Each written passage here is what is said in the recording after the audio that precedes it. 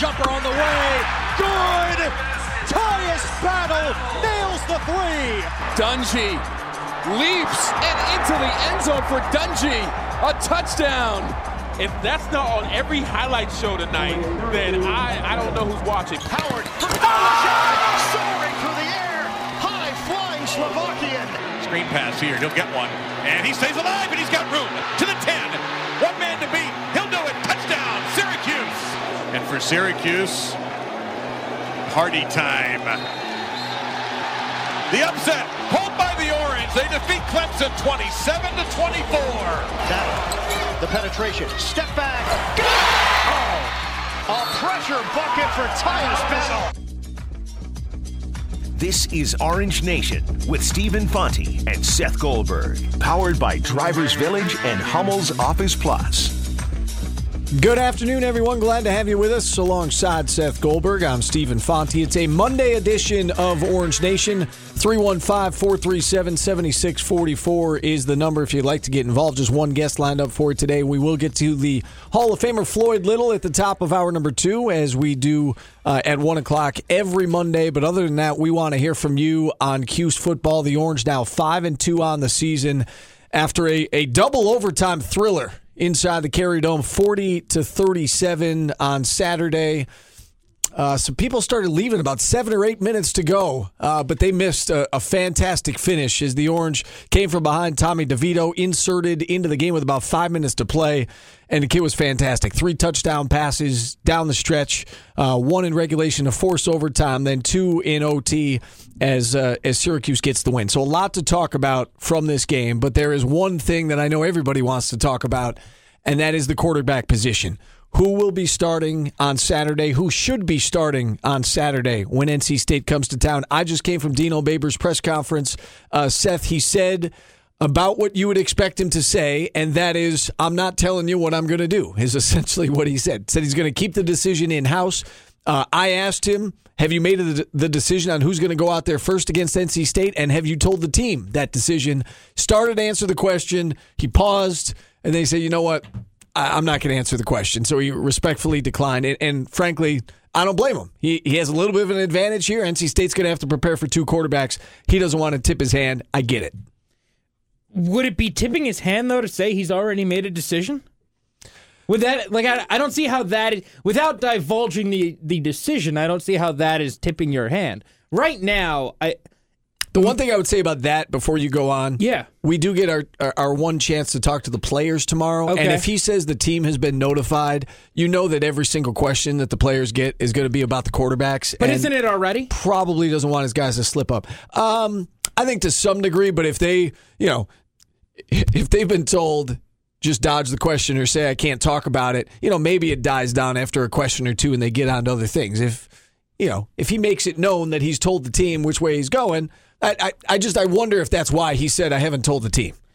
Take the pressure off the questions that they're going to have to answer tomorrow. Maybe. I guess that's possible. I look at this situation. I look at the energy that was brought into the Dome. I look at the downfield passing game that all of a sudden showed up. I look at the 3 touchdowns that were scored in the span of 5 minutes plus 2 overtime periods of a game. And I say there's no quarterback controversy. I look at everything that happened in that game and everything that's happened over the last 3 games, and I say, I don't see the controversy.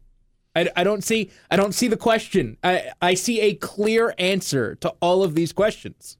That's starting Tommy on Saturday. It's been a bad month for Eric Dungy, no doubt about it. You look at the last 3 games, he's 61 for 112 passing. That's 54%. He's got 1 touchdown pass, 3 picks, does have 4 rushing touchdowns, but has the one key fumble against Pittsburgh.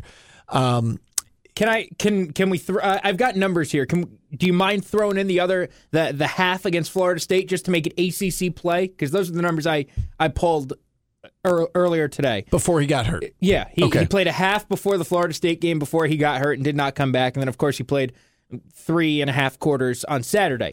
53% completion, 745 yards, which comes out to less than 200 a game. 1 touchdown, 3 picks.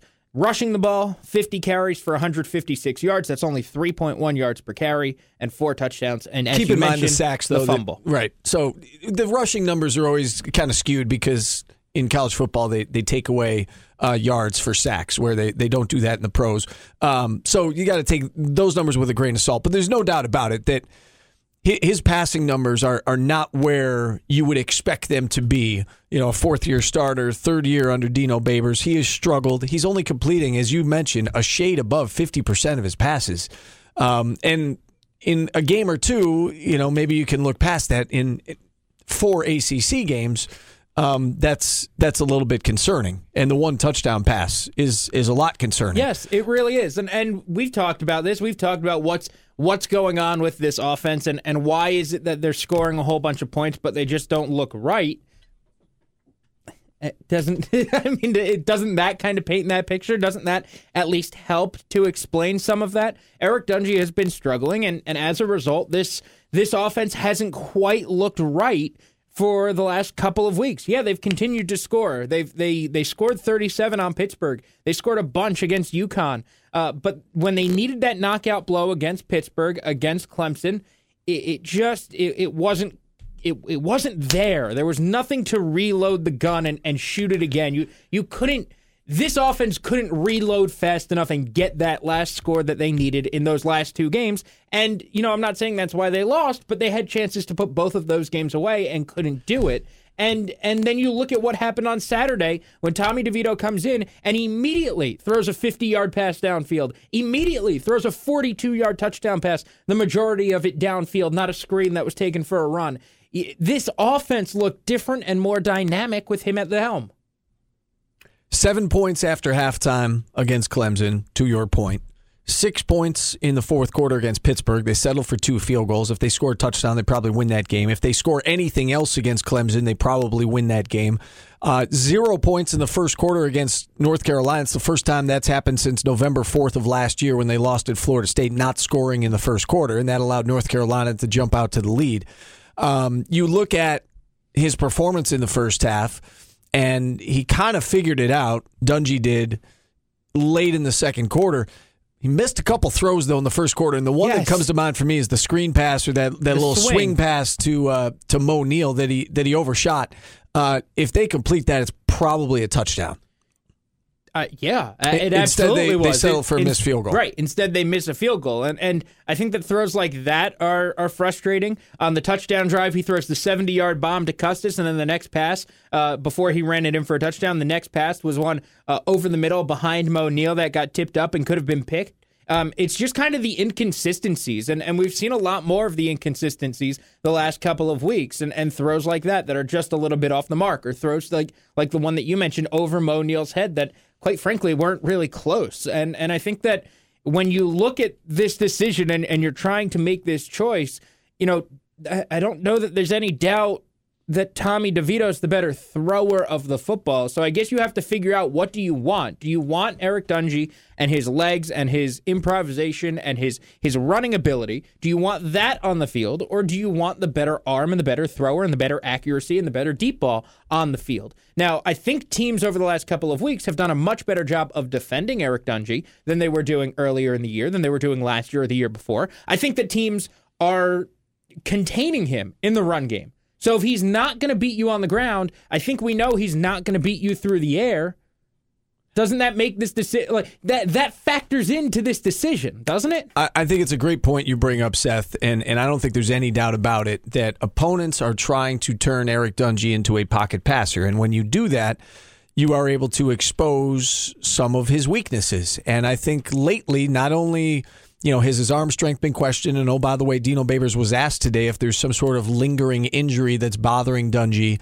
And Dino's answer was he's been cleared by the medical staff. And he was asked a follow-up question about that. And he said, you're going to have to ask the medical staff. He's been cleared to play with no restrictions, and we're putting him out there. Look, that's not a no. Right. And I think we can all tell that he's just not the same. Right? Whether it's his arm strength or even his decision-making. You look at that play that he tried to make with was a little more than 8 minutes to go in the fourth quarter when he was about to get sacked. And instead of taking the 4-yard loss, he, as he's going down, tries to heave it forward. Now, fortunately, they were able to look at it on replay and say, okay, that was a pass attempt. That was awfully close, dangerously close to being a fumble. That was bad. And if it was ruled a fumble, that's probably game over because North Carolina, I mean, that happened right around the 30-yard line. You figured North Carolina is able to get at least a field goal there, and there was a little more than 8 minutes to go, and you question some of the decisions that he makes. Now, at the same time, there's that play, you and I are standing on the sidelines before the half, and there's that play he makes where he scrambles around and ran like 80 yards to pick up 11 in a first down. I mean, exactly. that was and it led to a score. It led to a field goal. Right, and that's Eric Dungey at his finest. But some of the decisions that he makes, you have to question. And you said I think that Tommy DeVito has the better arm. Tommy DeVito has a it's not even a question. It's not even a question. Tommy DeVito has an unbelievable arm. So yes, it comes down to, do you trade the lack of experience that DeVito has for what he brings to the table with arm strength, or do you go with the veteran leader? I will say this.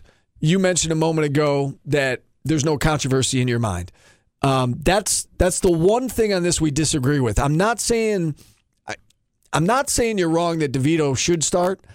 I'm saying I don't think it's a slam dunk easy decision for a lot of reasons. It's not. Look, it's an easy decision for me. It's an easy decision for me to sit here as the idiot in the studio behind a microphone to do this. It's a lot more difficult for Dino Babers and this coaching staff to do it. We were both in the press conference Saturday.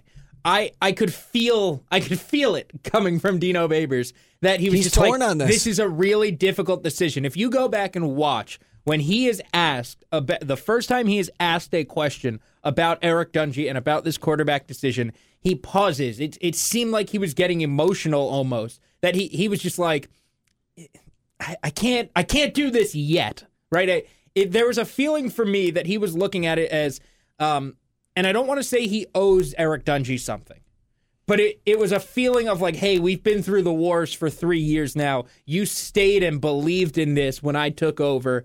And to some extent, there's a clear relationship there. There's a clear, bond and, if it's not going too far, love there between coach and quarterback. And I don't think that's going too far. He preaches family. I mean, I don't think that's going too far. And so I think that is what's holding it up. In the building, this is a much tougher decision than I'm making it out to be. Because I think for that reason, because there's the bond, because there's the trust, because there's the family, because look, Eric Dungey dove in head first when Dino Babers took over, and he's a guy who's all over the record book. He's a guy who's a 4-year starter who people love, and for good reason. It's a much more difficult decision for them than I'm probably making it out to be. Dino Babers used the word warrior on Saturday, and he said you don't go into battle without your warrior. And I think that's something that needs to be taken into account, what this kid has meant to the program and the leadership that he brings. But if his performance is hurting your ability to win, or if he doesn't give you the best chance to win anymore, then I do think you need to make the move. And that's where I struggle with this, is that I do believe, but based on what I saw and what I've seen, I think right now Tommy DeVito probably gives you the best chance to win.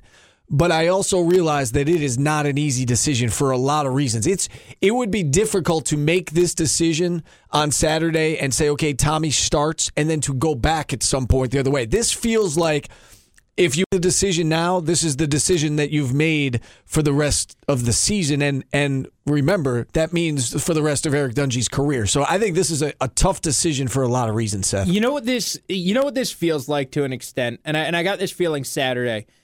Remember how for the last, I don't know what we want to call it, 16 months, 18 months, year and a half, let's say, since Tommy DeVito committed, What has Dino Babers said about Tommy DeVito? Not much, no. Right? And he's tried to keep him under wraps. He didn't say much on Saturday after the game. Okay, that's what I was getting at. But he's tried to keep them under wraps. He called him the other quarterback. Yes. he called him the other quarterback. He's been trying to downplay Tommy DeVito, keep him under wraps for whatever reason. Whether that was the reason. Whether it was he didn't want him going anywhere. Whether it was, hey, we need to get another quarterback, and I don't want to make it seem like it's a foregone conclusion that this guy is taking over. Whether he didn't want the hype to get out of control. Whatever the reason was. But doesn't it seem like he now is doing the same thing? And it's not for the same reason. It's not for the Tommy DeVito hype to not get out of control, because we've seen him now. We've already seen that arm. We've already seen that quarterback. Now it seems like he's trying to do that to try and keep, and this is a wild speculation, keep Eric Dungey engaged.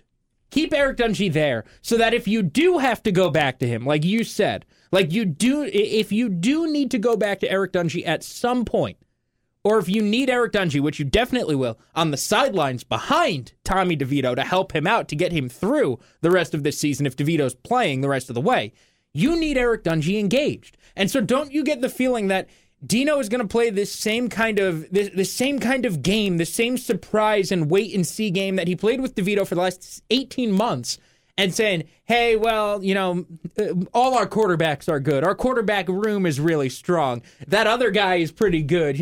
Ask about Tommy, he'll talk about Clayton Welch. Do that kind of stuff because he knows that he needs to keep Eric Dungey engaged, whether he is the starter or the backup or has no role on this team, or if he's going to come back and play in 3 weeks, whatever it might be, he knows he needs an engaged Eric Dungey on this team.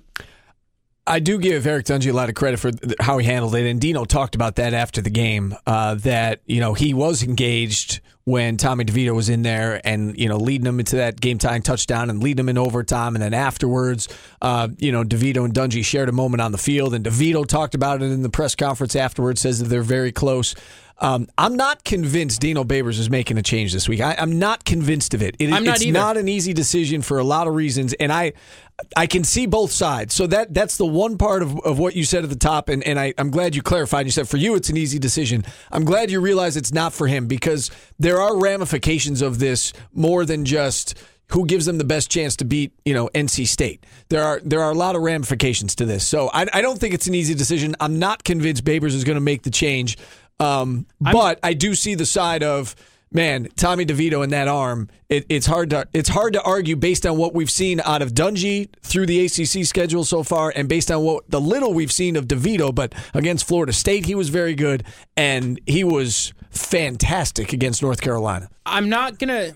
I know it's clearly not an easy decision, but I'll say this, and we need to take a break. We've got a caller on the line. I know we've got a lot going on. If Nick Saban can kick Jalen Hurts to the curb, if you can kick Kelly Bryant to the curb, if you can, if you can kick top overall recruit Jacob Eason to the curb, you can kick him to the curb. And I don't mean that as a bad thing. It's just look at what has happened at other college football programs. I mean that as a bad thing. I don't mean like kick to the curb as a good thing. Seth. No, but I know what you mean. If you can toss out guys who have won national championships for unproven freshmen, you can do it to Eric Dungey too.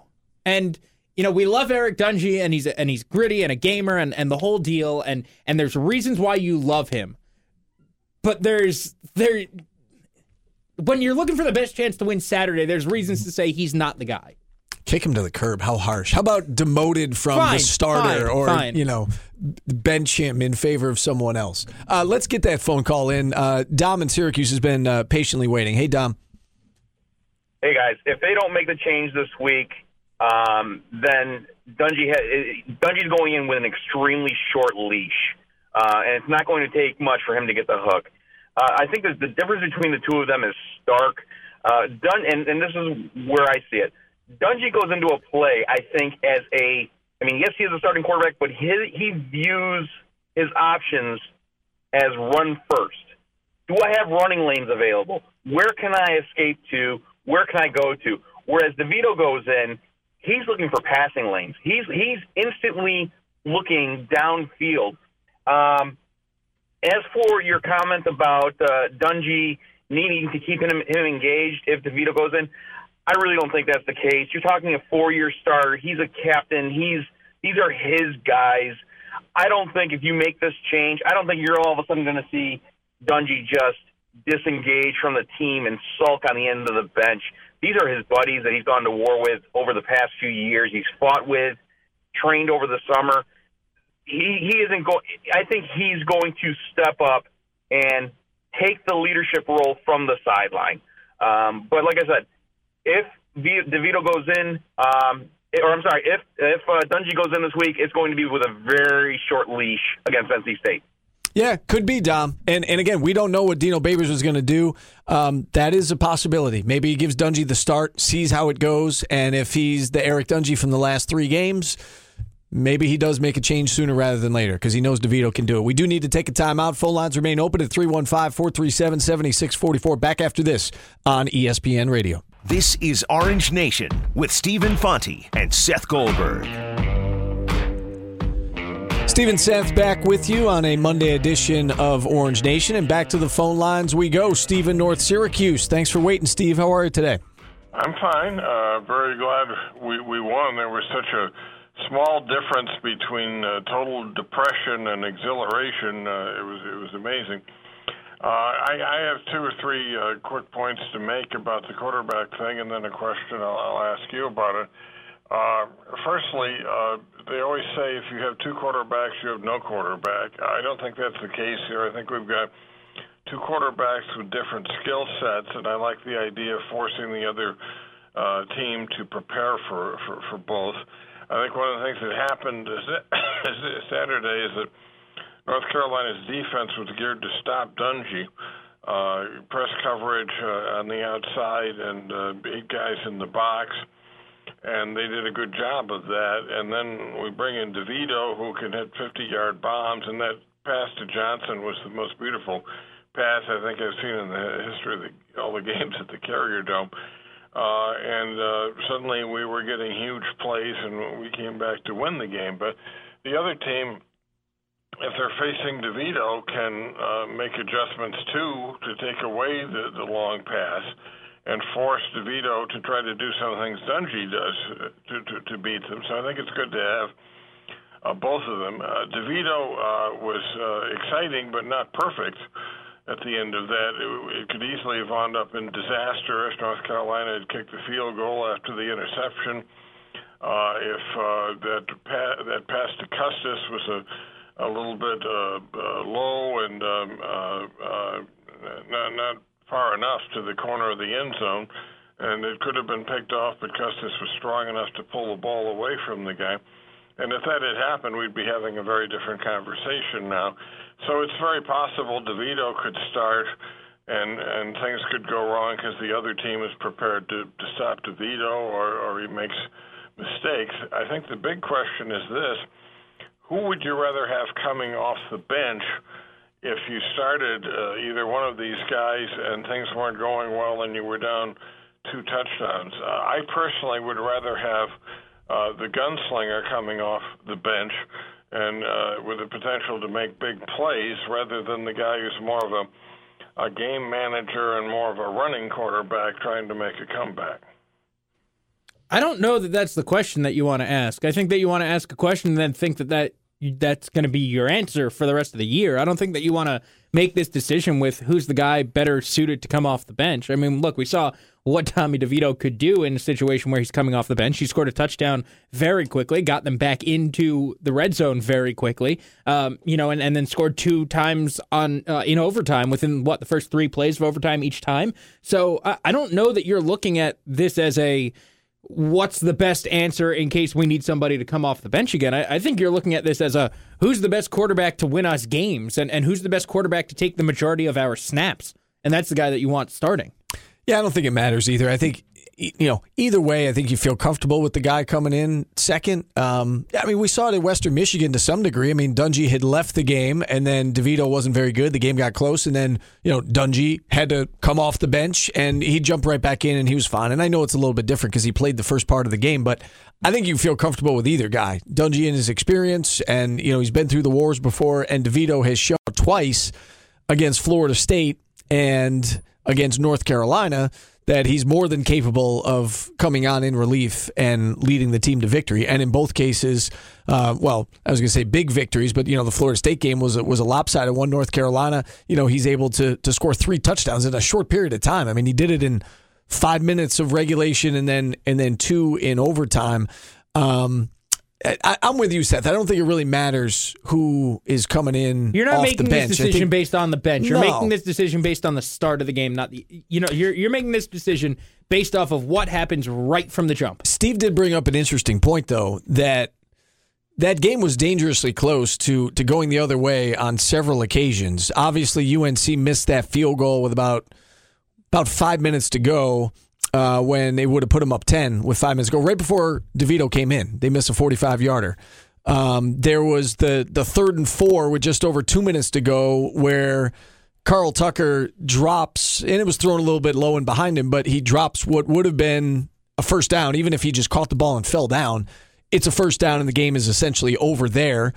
And then, of course, DeVito's one mistake was the pick, and North Carolina gets the ball at the 39-yard line. If they get 10 yards, even less than that, if they get 7 yards, they're lining up for a game-winning field goal. Right. And then none of this happens in overtime. Yeah, he obviously threw 2 great balls there, but the overtime doesn't happen, and then it's a loss, and then the team's 4-3, and obviously the whole conversation today is different. But none of those things, came back to bite them. They were able to go into overtime, and DeVito was fantastic. But I thought there was an interesting point Steve brought up that, as much as Syracuse won this game, North Carolina did a great job giving Syracuse a lot of chances to win this game. Yeah, I was going to joke. Did UNC want to win?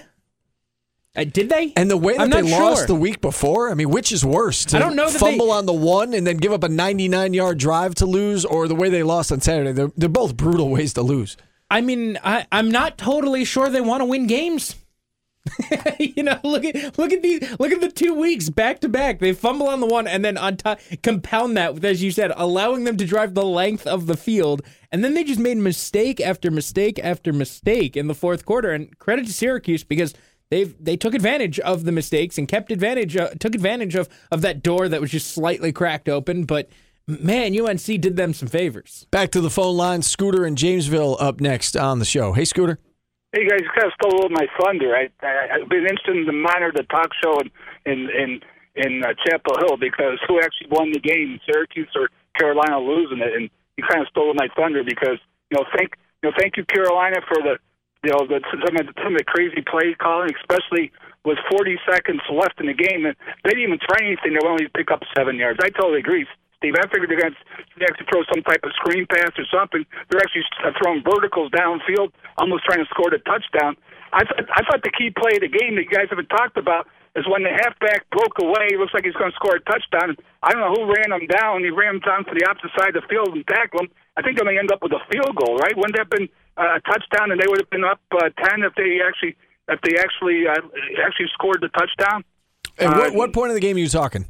It happened with the fullback, and it would have been the fourth quarter, I believe, because they were going that direction. He broke away. Looks like it looks like he's outrunning the secondary. Oh yeah, okay. And somebody attacked him about the 10-yard line. You're right. It's early fourth quarter that happened, and you're right. They held him to a field goal, and it was 27-20.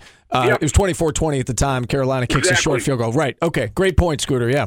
Yep. And also, the thing is, we talked about the vertical passing game, and I thought this is where Syracuse was going to excel this year. And once again, we got the vertical passing game.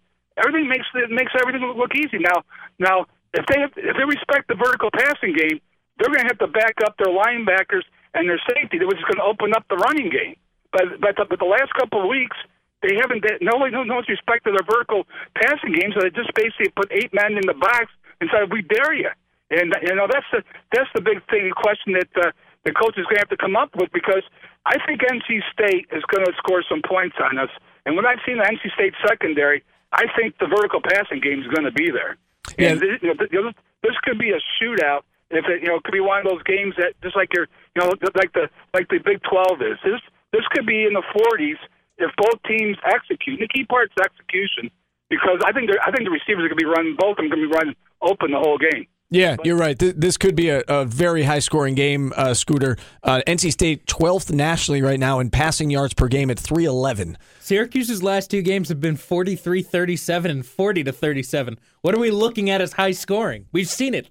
Yeah, these have been shootout crazy games. And they both went to overtime. I know games. They both went to overtime, but I mean, he compared it to a Big 12 game. I mean, the games of the Big 12 are, in the 50s. And I don't know if that's what we're going to get on Saturday. But, yes, this has the potential to be a very high-scoring game. Ryan Finley might be the best quarterback Syracuse faces. I actually asked Dino Babers that, and he said Trevor Lawrence kid is pretty good. But, yeah, Ryan Finley might be the best quarterback that this team faces all year. He's only been sacked 3 times this season. That's incredible. 3 times. 5-1. NC State's 5-1, had that one game against West Virginia canceled, and then obviously blown out over the weekend against Clemson. But it's a pretty darn good team coming to town, led by a pretty darn good quarterback. We do need to take a timeout. Phone lines remain open at 315-437-7644. Back after this on ESPN Radio. Our take on the day's top stories. It's Today's Business on Orange Nation. It's brought to you every day by Grossman St. Amour CPAs as we welcome in our producer, Tommy Hogan. And before you say anything about the Colts, congratulations to you. I did know. It was ugly. Andrew Luck throttled that defense. It wasn't even like... I'm and not, Marlon Mack. They didn't score. I'm not even upset. I'm not. Like, you're done with them? For this year, You're over it? It is what it is. We knew they weren't going to be very good. And Josh Allen's hurt. And they're worse than you expected them to be, aren't they? Do you know how many touchdown passes they have on the season? They've played 7 games. 3. Yeah. Okay, Yeah. so Tommy's all over it. 3 touchdowns. I saw this stat yesterday. Patrick Mahomes has thrown for 3 touchdowns in a half 6 times this season. Yeah. 18 quarterbacks have had more than 3 touchdown passes in a game this year. Unbelievable. Bills have 3 touchdown passes on the season. Right, Yeah. that's right. Luck had that kind of performance yesterday. So I'm not even upset. I'm not. Oh, come on. I mean, I'm glad your team won. You can be happy. You can gloat all you want. You needed a win. That's fine. Yes, we did. You needed one. I'm checked out on the Bills. Like, I'll casually watch, but I'm not even upset. Now, wait till next year. Wait till Josh Allen's healthy. What do you got for us today? So the college basketball AP preseason polls are out, and Syracuse comes in at 16. There's 4 ACC teams in front of them: Duke at 4, Virginia 5, UNC at 8, and Virginia Tech at 15, right in front of Syracuse. Yeah, they've also got Clemson behind them, Florida State behind them in the poll as well. ACC with the most teams in the top 25. Virginia Tech and Clemson, Florida State right about up ahead of them, as you would. Am I reading the wrong Virginia poll Tech now? ahead Florida of them. State 17th. Sorry, I was reading the wrong poll in Donna's Syracuse post. sandwich between them. I was reading Donna's ballot rather than the actual ballot. But look, this is right where I thought they were going to be. I thought they were going to be somewhere between 15 and 20th. If you're a Syracuse fan, you're probably looking at the Ken Pomeroy one and saying, hey, look at that. He's got his top 10, and not this one. But this is right where I expected them to be preseason. I thought this was interesting. I counted up, and this was just top of my head without looking at the schedule. I counted up 10 games against teams that are in the AP poll right now. You've got potentially Oregon, right? You got 2 against Duke, Virginia, 2 against Carolina. Virginia Tech is 6, Florida State, Clemson, and then I got Oregon as one more. So I think that you've got a good number of games against legit top opponents. Not that we didn't know that was going to happen already. We expect that. You're in the ACC. You're going to play great competition, but 7 ACC teams in the top 25, that is a bear in that conference. Seth is my witness. The poll came out. He said, don't look, Steve. He said, where do you think Syracuse is ranked? And I said, I thought about it for a second. I said, I don't know, like 16th. I did. Smart man. Right on. So I thought that's right about where they would be as well. I pointed this out earlier, but since you bring it up now, Tommy, about the AP Top 25 coming out, Washington checking in at 25th. Hop's got everybody back as well. Mm-hmm. All 5 starters, 8 of his top 9 scorers from a year ago. They won 21 games. I think they're picked to finish 3rd in the Pac-12, if I'm not mistaken. Yep. So high expectations for Hop and the Huskies as well. As for Syracuse, I think this is right about where we thought they would start. ESPN had Syracuse at 13. So, right in the middle of the pack. This 12 to like 17, 18 is where you're going to see Syracuse in all these preseason polls from all these outlets. I think it's reasonable. I mean, there's Barama Sidibe coming back healthy. Sure, there's Elijah Hughes coming in as a transfer. I know Pat made the point earlier that people around the country don't know as much as we might know here in Syracuse. I think that's the case for any team anywhere in the country. People who are just watching from the outside don't know your team as well as you think you do, and as well as you think your local journalists and reporters do. But with that being said, there's a lot to like about this Syracuse team. 5 starters coming back, and yes, you would hope they improve a little bit more from where they were last year. And if they don't, then they're not going to be all that different. But you look at the pieces they brought in: Jalen Carey, Elijah Hughes, Buddy Boeheim. It seems like a more dynamic team, certainly, and it should be a better team. And I certainly think a top 20, top 25 team as we play through the season. Their first exhibition game is this Thursday. Frank Howard, he's likely. I don't think he's going to be able to play. Jalen Carey, who got hurt in the white and orange scrimmage, not positive. There's no update on him yet. Could Tyus Battle be a starter in at point guard? there could be an issue at point guard these first 2 exhibition games, and maybe even crosses over into the first couple games of the season. How about this? We have the Jerry McNamara show tomorrow night. We got the first one of the season. Well, we'll ask Jerry. Sure. We'll try and find some answers. Yeah. Yeah, certainly no Howard Washington. Sounds like Frank Howard is going to be back at best for the regular season opener. We talked to Frank on Media Day, and he said, that's the goal. He said, I don't want to put a time frame on it because I don't know for sure. Mm-hmm. So yeah, you're right. It could spill over into the early part of the regular season. Jalen Carey, I think it was just an ankle. I think you're right. The program hasn't really updated other than to say that he left with a sprained ankle, the orange-white scrimmage, and a couple days later, he still hadn't practiced yet. But my guess is, if it was just a sprained ankle, my guess is, it won't spill over into the regular season. But I guess ask Jerry tomorrow, Seth, and we'll see what we can find out. Yeah. So Darius Bazley is back in the news today. He signed an endorsement deal with New Balance for $14 million, but only $1 million of that being guaranteed. So there must be some sort of incentive on. If you're good. Exactly. If you end up draft on a roster. top 10, you get this. Draft the top 15, you get that. Now I gotta point something out about this deal. So the $1 million that he's going to be paid is going to be for work as an intern for New Balance. Interesting. And I just need to ask, where along the way did I miss the $1 million internships? where did I miss those as I was looking through college? You would sign up for that one? I would sign up for one of those. Yeah. I would have liked That'd one of nice. those. That would have been nice to get. Where did I miss that? I guess you didn't elect the G League instead of college. I know. That's where you messed up. I made a career change. Couldn't make a jump shot, Seth. I made a poor. That's where you went wrong. I made a poor career decision. I think I did. So I guess maybe this is working out a little bit better for Darius than we originally thought. $1 million in his pocket. Seems like it. I still think he's missing out by going to college. I still think his stock.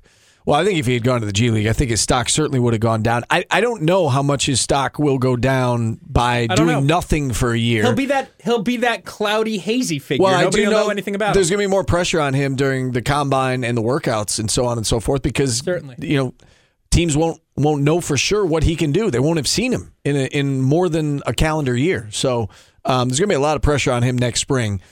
But Good sure, for him for getting something. $1 million in his pocket. Listen, it's not. New Balance really betting Nike, on him. But what's that? New Balance is really betting on him. I mean, they are.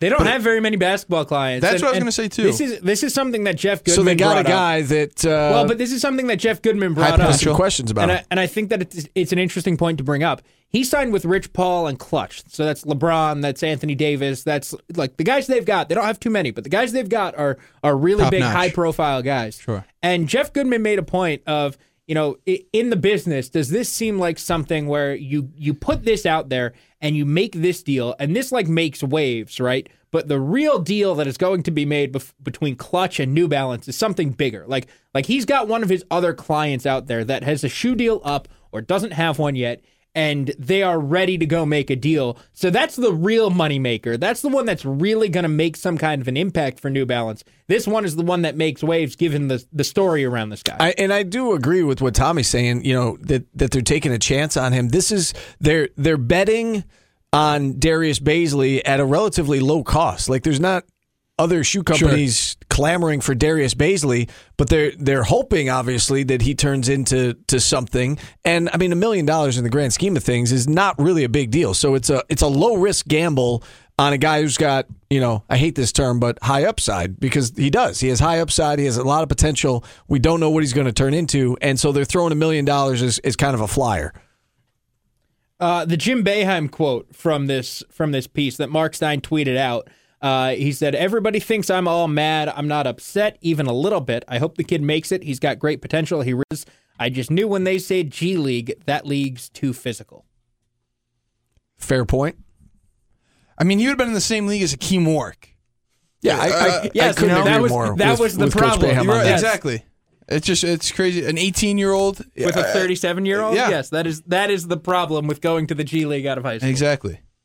And finally, Blake Bortles was pulled yesterday in the Jacksonville Jaguars game about third quarter. Are there any external options for the Jags at quarterback? Or I mean, Nathan Peter is probably available if they want to make be made available. Make a deal. Well, Marone dealing with the Bills, wouldn't that be something? True.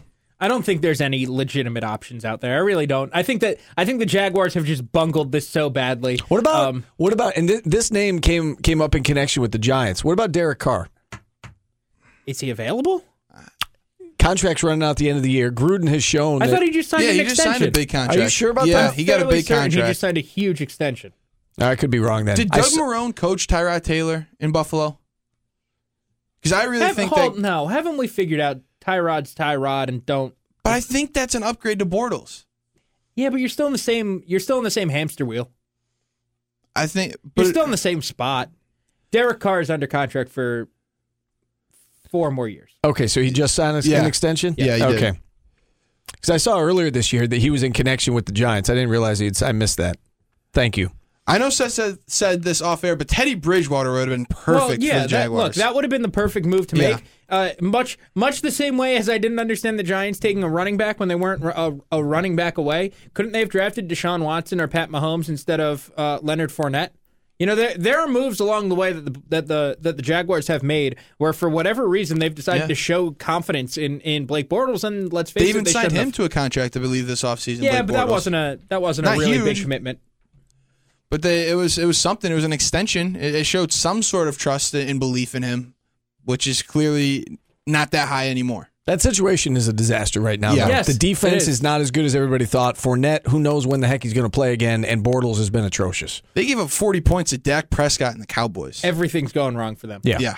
That was today's business, brought to you by Grossman St. Amour CPAs. Look ahead to 2019 with Grossman St. Amour CPAs. Remain focused on today's business.